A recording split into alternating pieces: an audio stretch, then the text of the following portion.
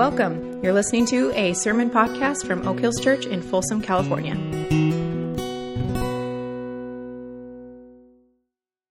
So in 1988, somewhere around 1988 or so, my, at that time, future father-in-law-to-be gave me some cassette tapes. Many of you remember those. Cassette tapes that had some sermons on them by a pastor in Minnesota whose name was Dave Johnson. And he said to my father-in-law, future father-in-law, said to me, "I think you're going to like him, Mike." So I listened to these cassette tapes, and I listened to several of them, and I was immediately drawn, not just by what he was saying, but by how he was saying it. And what struck me right away is that it was authentic. It was real. This was a guy who wasn't going over the same old crusty religious stuff, slapping, religious things on top of the pains of life and hoping that somehow it had a medicinal quality and it would go away. But he was digging down beneath the surface, and I immediately gravitated toward it and was drawn to it. Fast forward to around 2003 or 2004, some 15 or 16 years later, I was sitting in a gathering in San Francisco with some other pastors, and Dallas Willard was teaching us in this seminar. And there was a guy sitting next to me. I kind of introduced myself. He said who he was. And the way he talked, I thought, I've heard this voice before. And so I said, "What is your name?" "Dave Johnson." "Dave Johnson. Are you pastor in Minnesota?" "Yeah, I'm pastor of Church of the Open Door." "Really?" I told him back in 1988, my future father-in-law, whatever. Well, that started a friendship with Dave. And Dave and Kent and I have had a friendship since then, going back to 2003, 2004.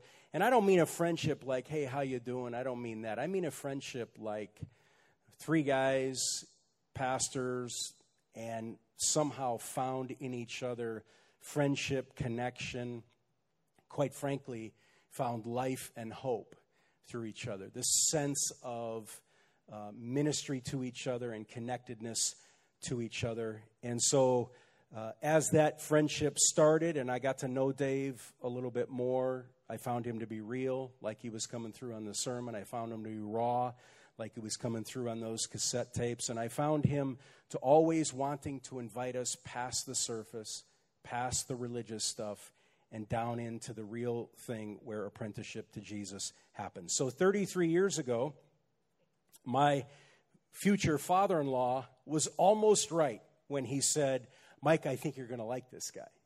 Because it turns out I absolutely love this guy. So give a welcome to my friend, Dave Johnson.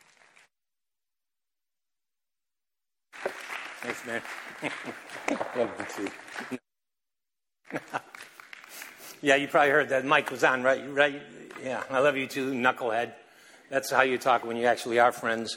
And you do love each other. And I can't tell how grateful I am for the friendship I've got with Mike and Kent. And because of that, with this church, it means at least as much to me as it does to those guys and Mike. So thanks for that. I'm delighted to be here.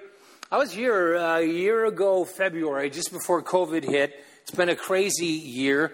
Mike told me to talk about this new series, What's on Your Mind? Which is a little scary because I have a lot of schizophrenic, like ADHD things on my mind. So I want to focus on something here. But the first thing that is actually on my mind is this art scam thing that you guys did this last week and was kind of up on the stage because I saw you see these kids. Ron Woolheiser in his book, Sacred Fire, speaking of blessing, says the essence of a blessing is, among other things, to see. Because in seeing there is delight, and in delight there is the blessing, and in blessing there is a capacity to call out life, to actually name, to tell people who they are, because you saw them, and in that there came blessing, and in that there came this capacity to call, and I'm grateful that I got to see you see your kids that way. I just want to tell you, from an outside perspective, you did good. You did really good with this thing. Second thing on my mind is how, in stark contrast, all of this festive, joyful thing that was up on the stage with the kids is to what most of us have on our minds, including myself these days, because what most of us have on our minds these days, myself included, are heavy things.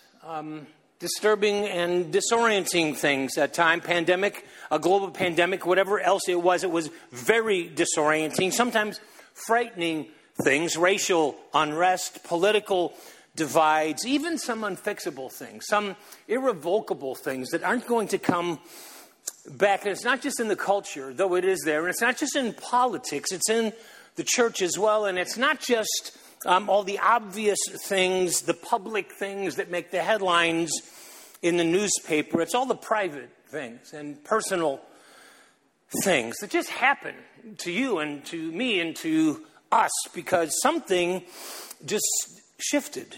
You don't know exactly why, and the pendulum of your life swung from good to bad and then back again, and the pendulum does swing. You guys, you know it's true. Sometimes it swings with blinding speed, and when it does, life plans are altered, goals are changed, futures become uncertain, when in the blink of an eye, the whole world looks different than it did yesterday. Because someone dropped a bomb or started a war or pulled a trigger or ran a red light or spread a rumor or got a diagnosis or broke a vow. So now the marriage you thought you had, you don't. You might still have a marriage, but the marriage you thought you had, you don't. The job you thought you had, you don't. The health you maybe thought last week you had, you don't, because something just shifted. The pendulum swung, and all of that raises this question, and it's what's on my mind today. The question is this: how do we as God's people navigate all that, respond to all that? How do we keep our balance in the middle of that life reality when the pendulum swings? The psalmist said it this way, and I like it that the psalmist said it because he's acknowledging that what I'm talking about is a life reality. What he says is this: when the foundations are shaken, when the pendulum swings, what can the righteous do? When the wicked bend the bow, when they make ready their arrow on the string and it feels like they're aiming it right for me, when they shoot from unseen places in darkness at the upright heart.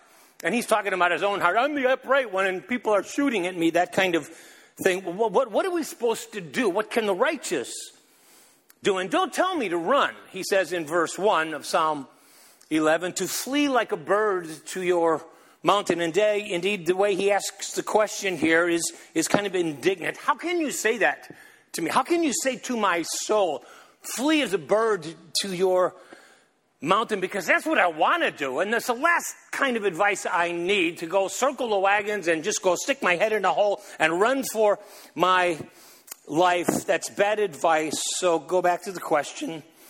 When the foundations are shaken, when it looks like evil's winning, more darkness than light, more evil than good, more questions than answers, what can the righteous do? How do we navigate that? But to that answer, to answer that question, let me start with another question. How did they? And by they, I mean Peter like Peter. I mean people like Peter and Paul and Mary and Martha and James and John and Elizabeth too. I mean all those people who came before us, who are part of the story of God, our spiritual fathers and our spiritual mothers. I mean the people that we read about in the book, in the scriptures, and in the book of Acts in particular. I'm going to touch on some things. People who actually knew what it felt like. This is not a foreign experience. If we experience foundations shaking, these are people who knew what it felt like for the foundations to shake, for the pendulums to swing. Because at Pentecost, dial into the story there. We'll just pick it up right there. In Acts chapter 2, the pendulum had swung into some wonderful places when the Spirit came with power like a mighty rushing wind, and people came to faith. 3,000 in one day after the first sermon by Peter after Pentecost. After the second sermon by Peter. In chapter, I think the next chapter, 5,000 more came to faith. And if you're in that area and you're experiencing that kind of pendulum swing, you're kind of thinking, I think we're going to win this thing. We're on the right team here. Things are going extremely well. We're going to win the world. But then in Acts chapter 4, the pendulum swings. And with blinding speed, because in Acts chapter 4, Peter and John are arrested, given 39 lashes, threatened with execution if they don't stop talking about the name of Jesus. 40 lashes save one. And we read over that. I don't know how you've done that. I grew up in church. I hear these, 30 lashes save one. Okay, I guess. And then they went on. Wait. That's an execution for most people.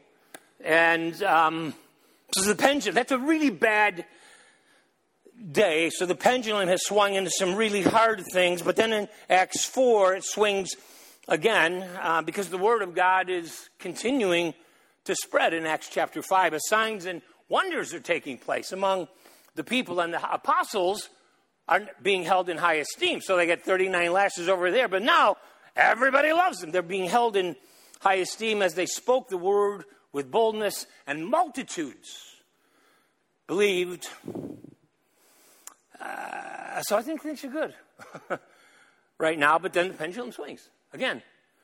With Stephen, when Stephen is stoned in chapter 7, and persecution arises in chapter 8, and though Saul is converted in chapter 9, James is beheaded in chapter 12, and so it goes like that throughout the book of Acts. The pendulum swings, sometimes with blinding speed, and it's just part of the story. It's just part of the deal. It's part of life in the kingdom of God, but in life, it's just part of the deal. Now pick it up here in chapter 14.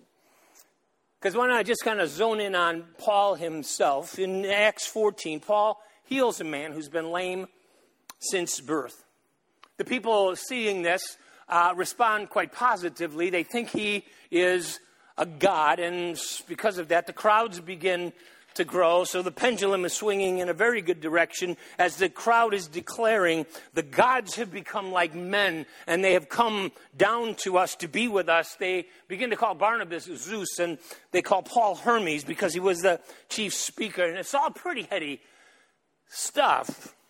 But it didn't last long because the pendulum swings, and when it does, the crowd gets turned. Some people came from Antioch and poisoned the crowd with lies about Peter and Barnabas, Paul and Barnabas.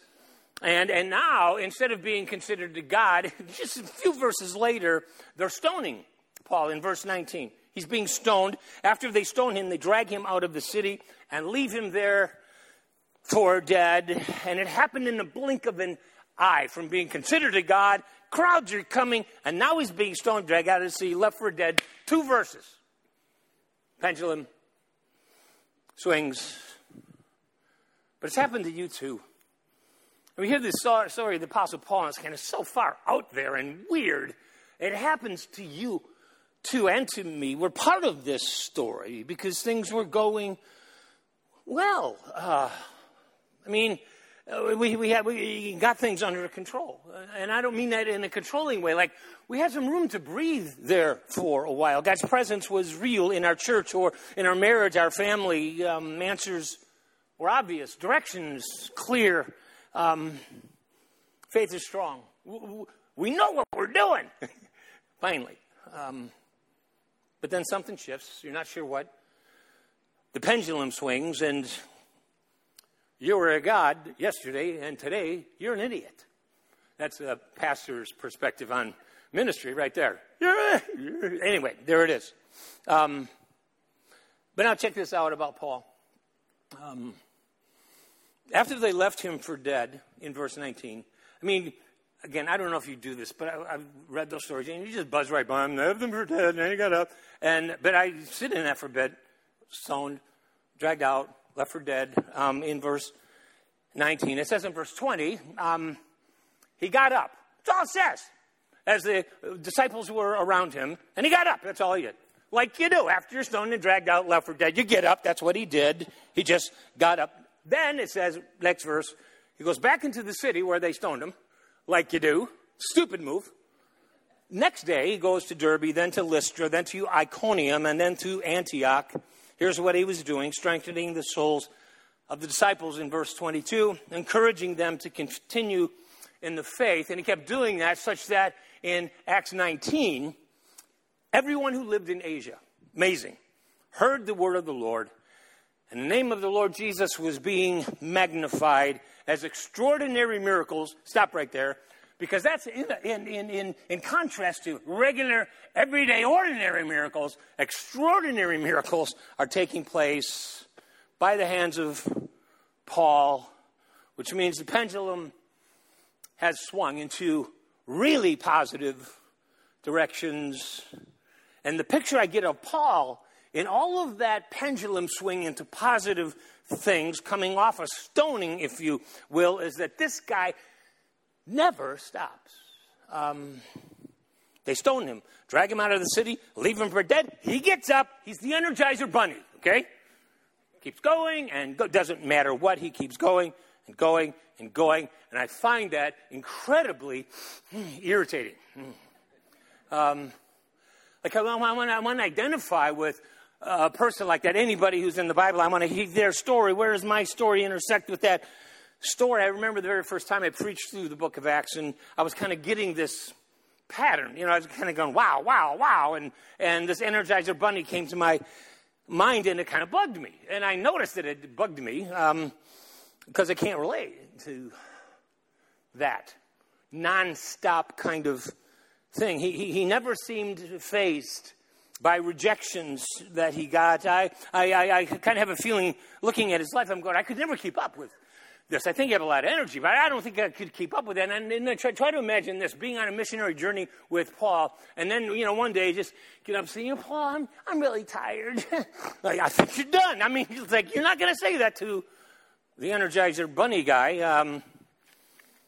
So I wanted to get closer. Honestly, in the set, I would love to talk to him and ask him some questions. And I know that's a stupid thing to want because he's dead and gone and whatever. But I would want to ask him questions, and they'd be personal questions.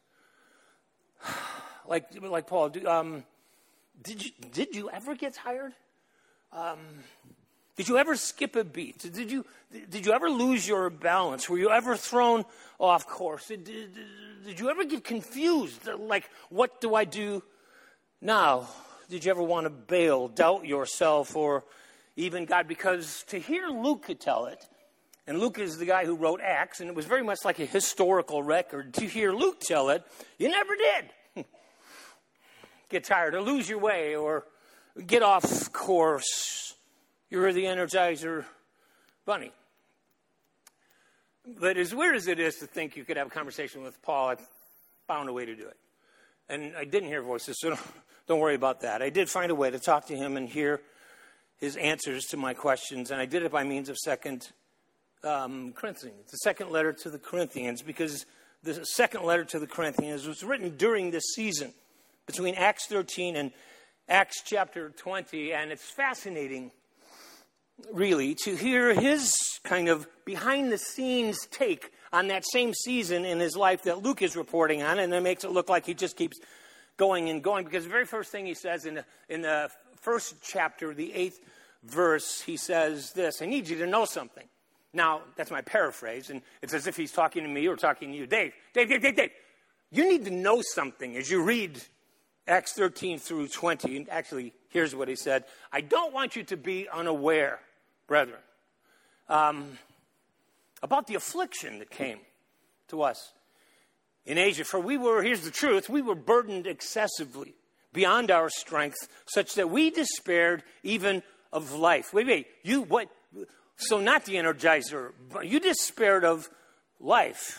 Yeah, and when we were in Macedonia, 2 Corinthians 7:5, might have looked good in Acts, but our flesh had no rest. We had conflicts without, we had fears within, but God, he says in verse 6, who comforts the depressed. Stop right there. But God who comforts the depressed. Paul said he was depressed. And when he was depressed, he didn't act like he wasn't depressed. He didn't deny that he was. He said it, right? And God who comforts the depressed comforted us, says in verse 6, by the coming of Titus, which I love as well. Because it means what comforted me was not somebody coming with a refrigerator magnet Bible verse to tell me how everything's going to be fine.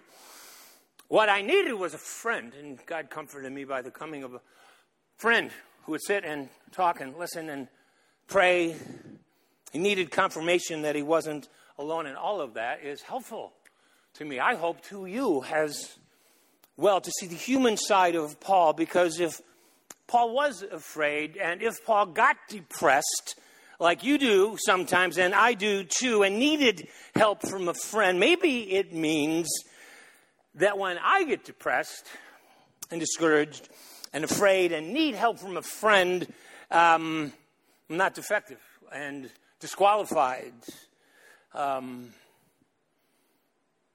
that's not the only point I want to make about Paul in this kind of rambling here. The only point is not just that he was human and that he got depressed, which is a good thing to know because he was human, because the overriding theme of his life was that he did persevere in faith, that he did press on and press through things that were literally the foundations of his life being shaken. And here's the key, I think, the secret sauce for him, and it's this, that while Paul did acknowledge his frailty, which is good, and he was honest about his pain and his need for help along the way, as I said a minute ago, when he got depressed, he didn't pretend that he wasn't, put on a happy face and call that faith. Well, that's pretend. That's not faith. He was honest about that stuff, but here's the deal. He did not embrace those things as if they had the power to establish his identity or determine his destiny. They did not have the final say, the last word as to what he would do and where he would go and how he would live. So, am I afraid? Would ask Paul? Yes. 2 Corinthians verse 4. Do I need help? Of course. Am I afflicted? In every way. 2 Corinthians 4 verse 8. Perplexed all the time. Persecuted, part of the deal. It's part of the deal. But I'm not crushed, not despairing, not forsaken, not destroyed. Why? How? Here's why and here's how, I think.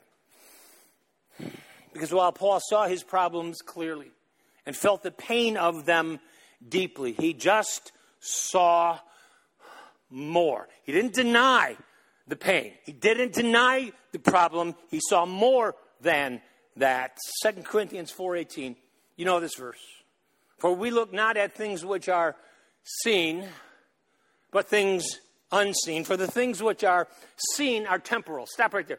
The thing, when he says, for we look not at things which are seen, it almost sounds like, well, I'm not paying attention to it. I'm going to just deny that problem. I don't look at things that are obvious. That's not what he means.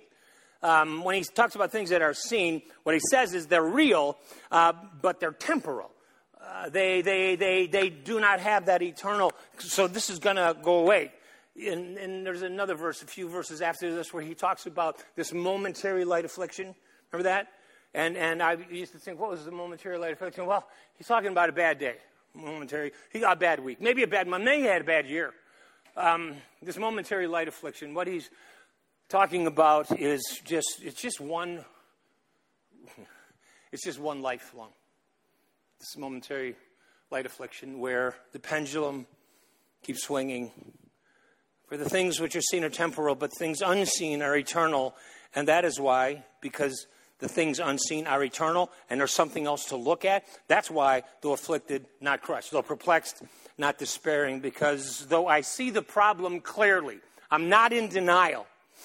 Not minimizing it.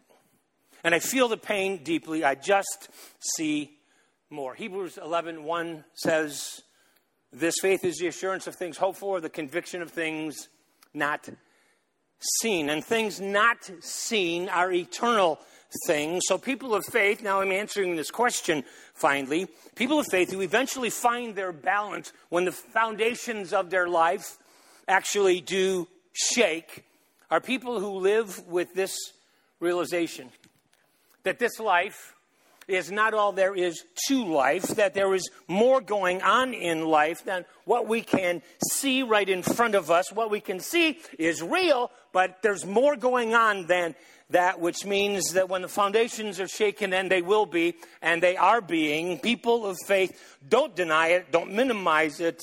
They don't put on a happy face and call it faith, because though they see what is real, they just see more.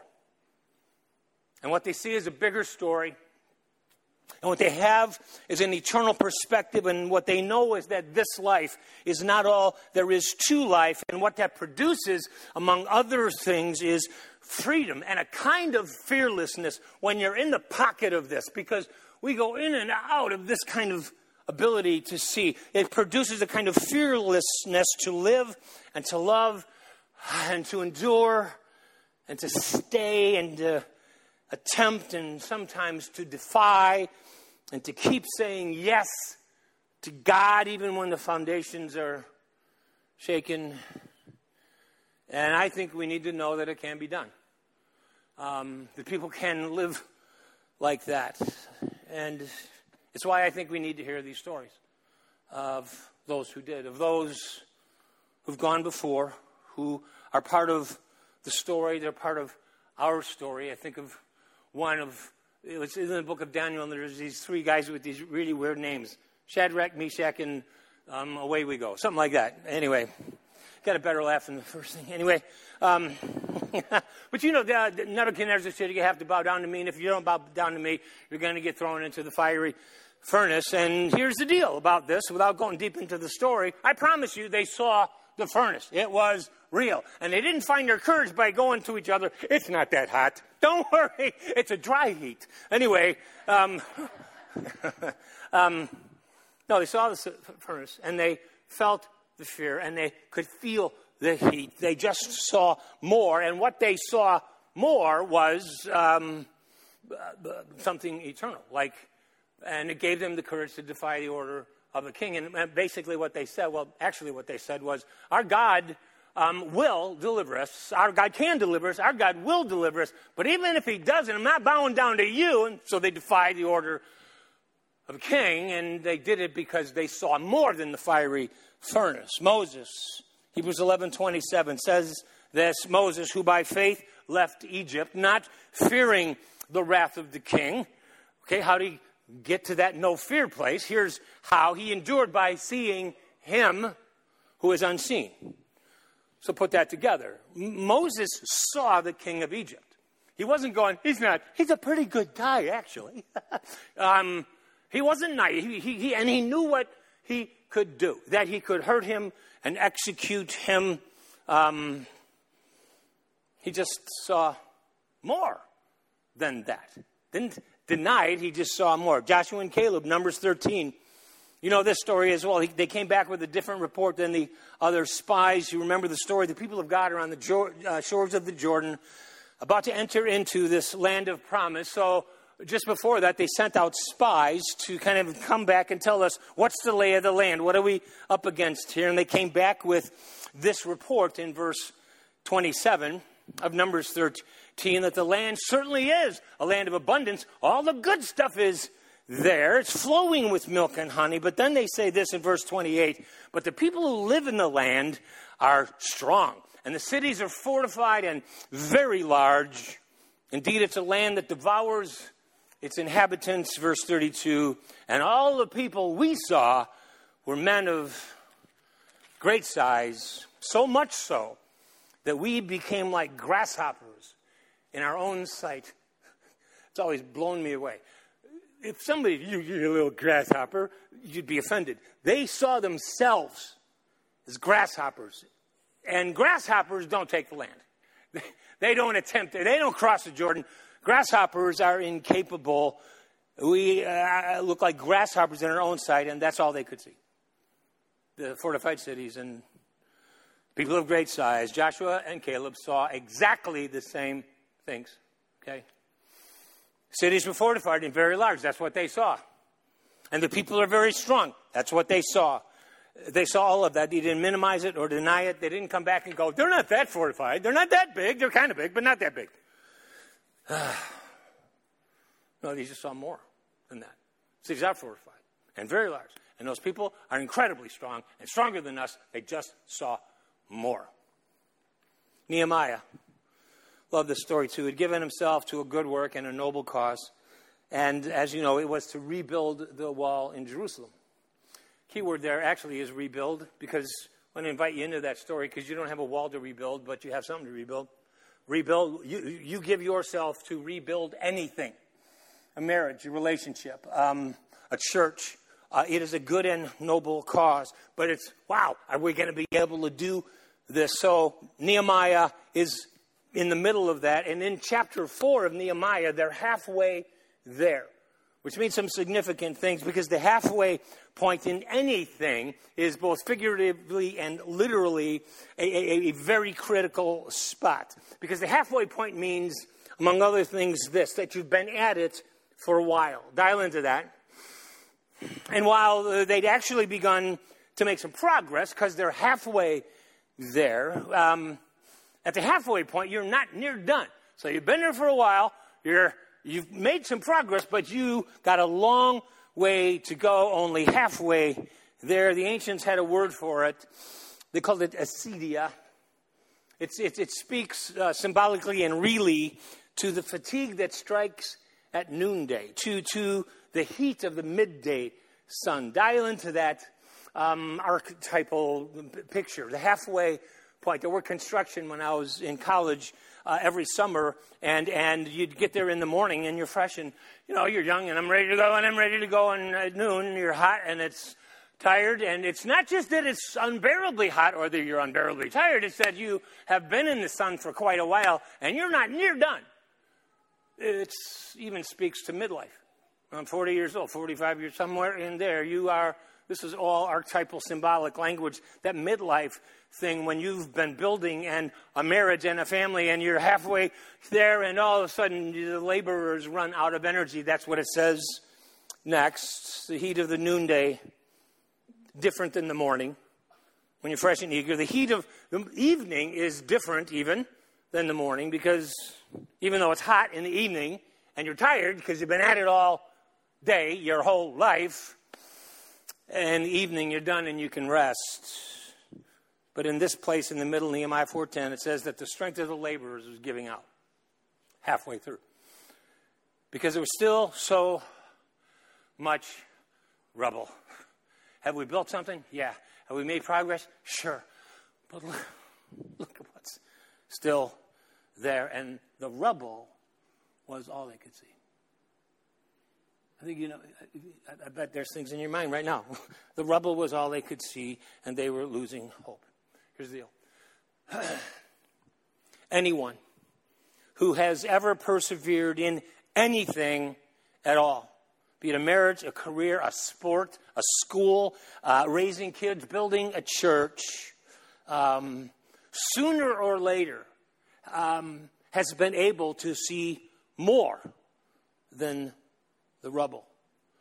More than the rubble of the relationship, the marriage, the ministry. More than the mistake you made.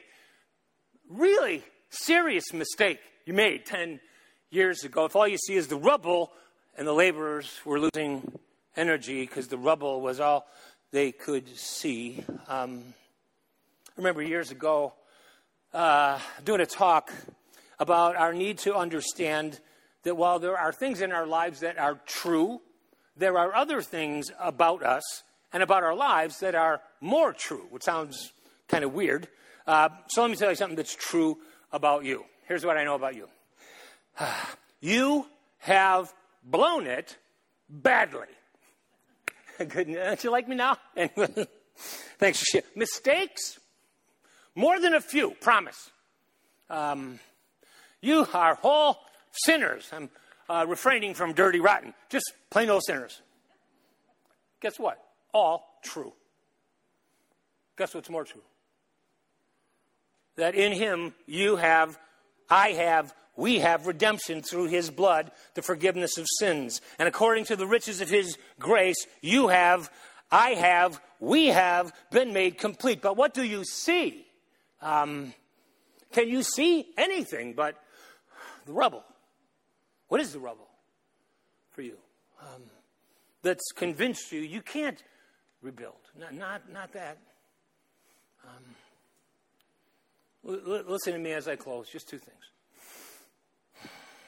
One is that sometimes our ability to see more is a choice. And I get kind of rough with you here, and like a dad, put on my dad energy and say, and you got to do it. You got to do it. You got to quit staring at this and make a choice. Lift up your head and see more. Redirect your gaze. It's within your power to do that, but sometimes it's not. I know that's true. So sometimes it's your choice, but sometimes it's not. And sometimes your ability to see more can only come in the form of a gift. Like, God helps you see more. Great story about that. Elisha's servant was in a place like this where he needed a gift to be able to see. Because in 2 Kings 6, the Syrian army had surrounded the city, and they were going down, and we don't have a chance. So the servant comes to Elisha and says, "What shall we do?" Just like that. It was a Monty Python version of the Bible. What shall we do? Anyway, Elisha in verse 16 then says this, "Don't be afraid." Easy for you to say. "Don't be afraid, for those who are with us are more than those who are with them." And the servant said, "Really?" Well, it's kind of in the Bible, but what? What do you see that I don't see? Because you just told me there's more with us than with them, and all I see are these Syrians all around. And so Elisha prayed, "Lord, I pray you open his eyes that he may see what he can't see. I don't care how much he wants to. Lord, open his eyes that he can see what he can't see." And the Lord opened the servant's eyes, and he saw, and behold, the mountain was full of horses and chariots of fire all around. So what are you saying, Dave? What are you trying to tell us that there's horses and chariots of fire all around Oak Hills Church in my life? No, I'm not trying to tell you that. I'm not saying that. What I am saying is this. God is for you. God is for us. And if God is for you, who can be against you? Listen, says Paul in Romans 8:31. He who did not spare his own son. Listen to me. He who did not spare his own son. Talking about God. But delivered him up for us all. How will he not also with him freely give us everything we need, even when the foundations are shaken? He goes on in verse 33. Who's going to bring a charge against God's elect? Because sometimes that's what we're laboring under, this sense of condemnation, and I'm being condemned somehow by God. Who brings the charge against God's elect? God? No. See, that's not what God does. He's not the one who brings the charge. And who's the one who condemns? Christ? No, he says. So that's not what Christ does. Christ is the one who died, remember? He is the one who was raised and is now sitting at the right hand of the Father, interceding for us. That's what he does when the foundations are shaken. So think about it. He says in verse 35, who can separate us from the love of God? Tribulation can scare me. Distress can exhaust me. Persecution, famine, nakedness, peril, sword, COVID. No. For I'm convinced that neither life nor death nor angels, principalities or powers, things present, things to come, even if the foundations are shaken and the pendulum swings, nothing can separate us from the love of God which is in Christ Jesus our Lord. So here's the word. Oak Hills. Get your hopes up. Get your hopes up, church. Redirect your gaze. Lift up your head so you can see more. And when you can't, we pray. And so I close right now. And so, Lord, I pray, help us see what we can't see. Because we're bad, because we're human. Help us see what we can't see. Help us see more. Help us see you in Jesus' name. Amen.